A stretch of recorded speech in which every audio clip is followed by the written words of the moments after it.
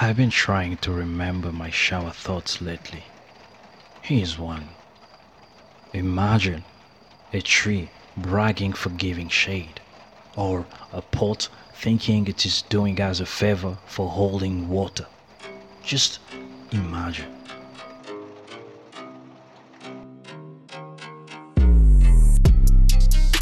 Samba, ladies and gentlemen. My name is Antonio Rungangi, and once again, welcome to the walk, welcome to the journey.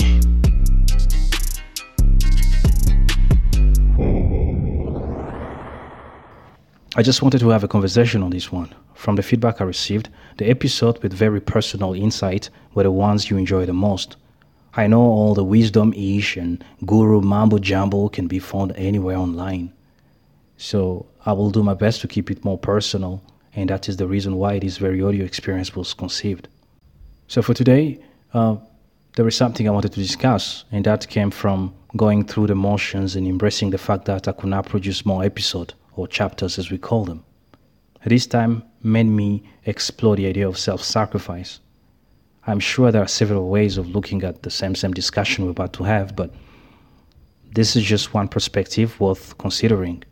So before we dive into the details, here's a short story that I know too well. Being born in a Christian family and a Christian society gave us a pre-established notion of what was acceptable. Morality and social norms were inspired by religious prescriptions. The ideal was to please God according to rules set by our religious affiliations.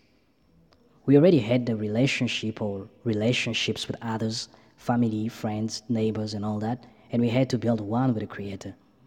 This relationship with the Creator was understood as a parent-child-like relationship.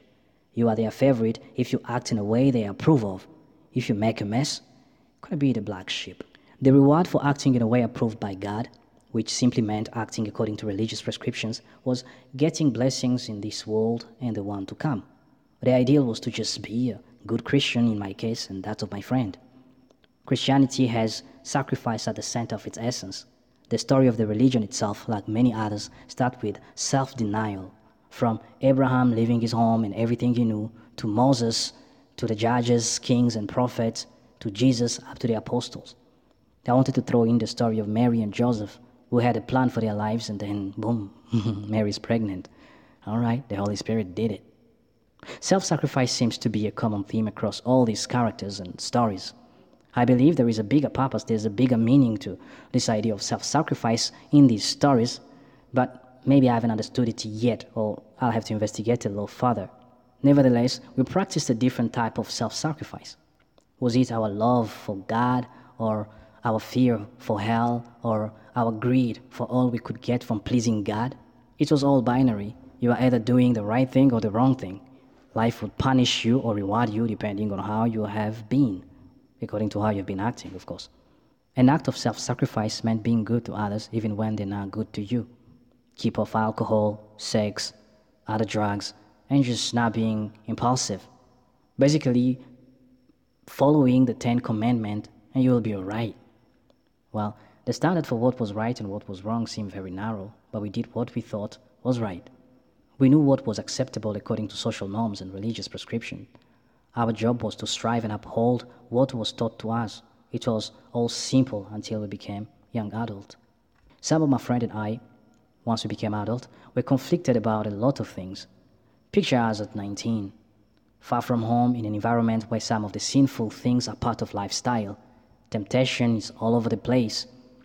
I drank a little bit of alcohol, but I never smoked weed. I believed smoking weed was buying myself a plane ticket straight to hell. Sex was another thing. I wanted it. It was available. Good one. So I thought. But I knew it was bad. The struggle went on as a gray area between many other things became bigger, getting larger and larger. You can't decide what's right and what's wrong. Life seems to just be happening, and you're just in the middle of it. You're feeling certain things, and you can't focus because you're feeling those things. You can't stand still in the middle of certain storms, and you have to keep your cool. You have to maintain your composure. The black and white was no longer viable because things were changing.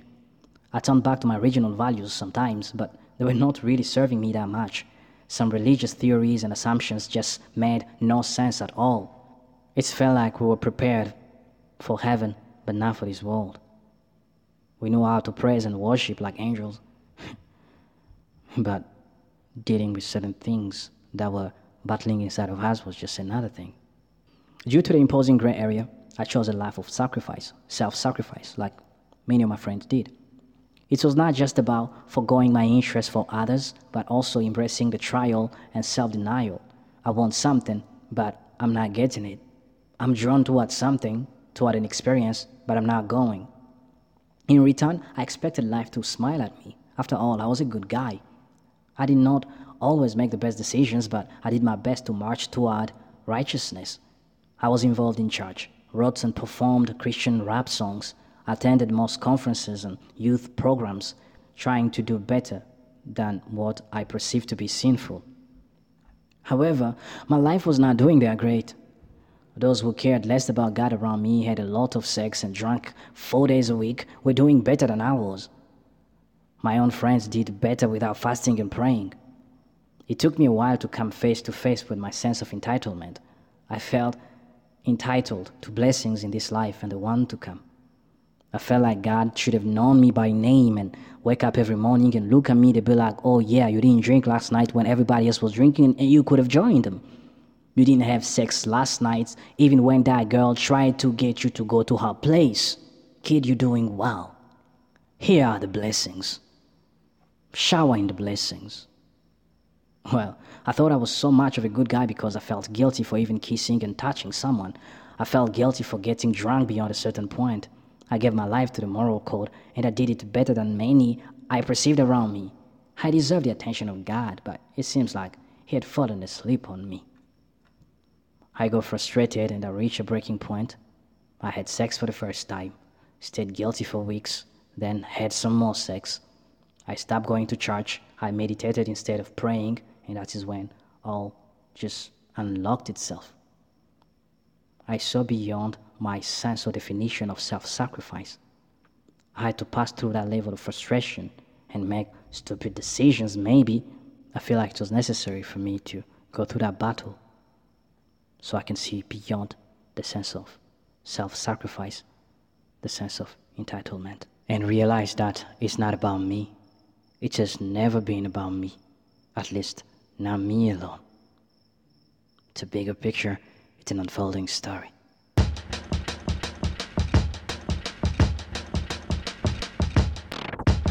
Common definitions present the idea of self-sacrifice as an act of letting go of the self, a willingness to forego personal pleasures or undergo personal trials in the pursuit of the increased good of others or of another. It's also defined as sacrifice of oneself or one's interest for others or for a cause or an ideal. It is basically an act of self-denial. And beyond it, what do you find? First, it is not a sustainable strategy for a good life. Everyone can make sacrifices a few times, but it gets problematic when it becomes our ideal image of service to others or God. That is because it's created this idea of instead. I am doing this for you instead of doing this for myself. I am doing this instead of that. I am compromising on what I think I need for some reason's sake. When repeated, there will be a sense of deficiency. Every human being can only do enough, especially when they're doing it with their ego. The ego has limited supply of everything: joy, kindness, anger, and all those qualities. Once a pocket of your personality feels lacking, or your expected reward is not arriving the way you want it to arrive, you may rebel and feel wasted. So, removing the instead creates more harmony between you and the action you are taking. It is what you want to do. You do this for someone because you want to, because you choose to. You are not trying to fulfill some type of personal value or trying to score some twisted self-esteem chips. As said by the Christ, I lay my life down. It is intentional. It is deliberate. It is what you want to do. You choose to do it. And if you want to be an asshole but act otherwise in the name of self-sacrifice, it doesn't change which you are. In Swahili they say, tenda mema, nenda zako.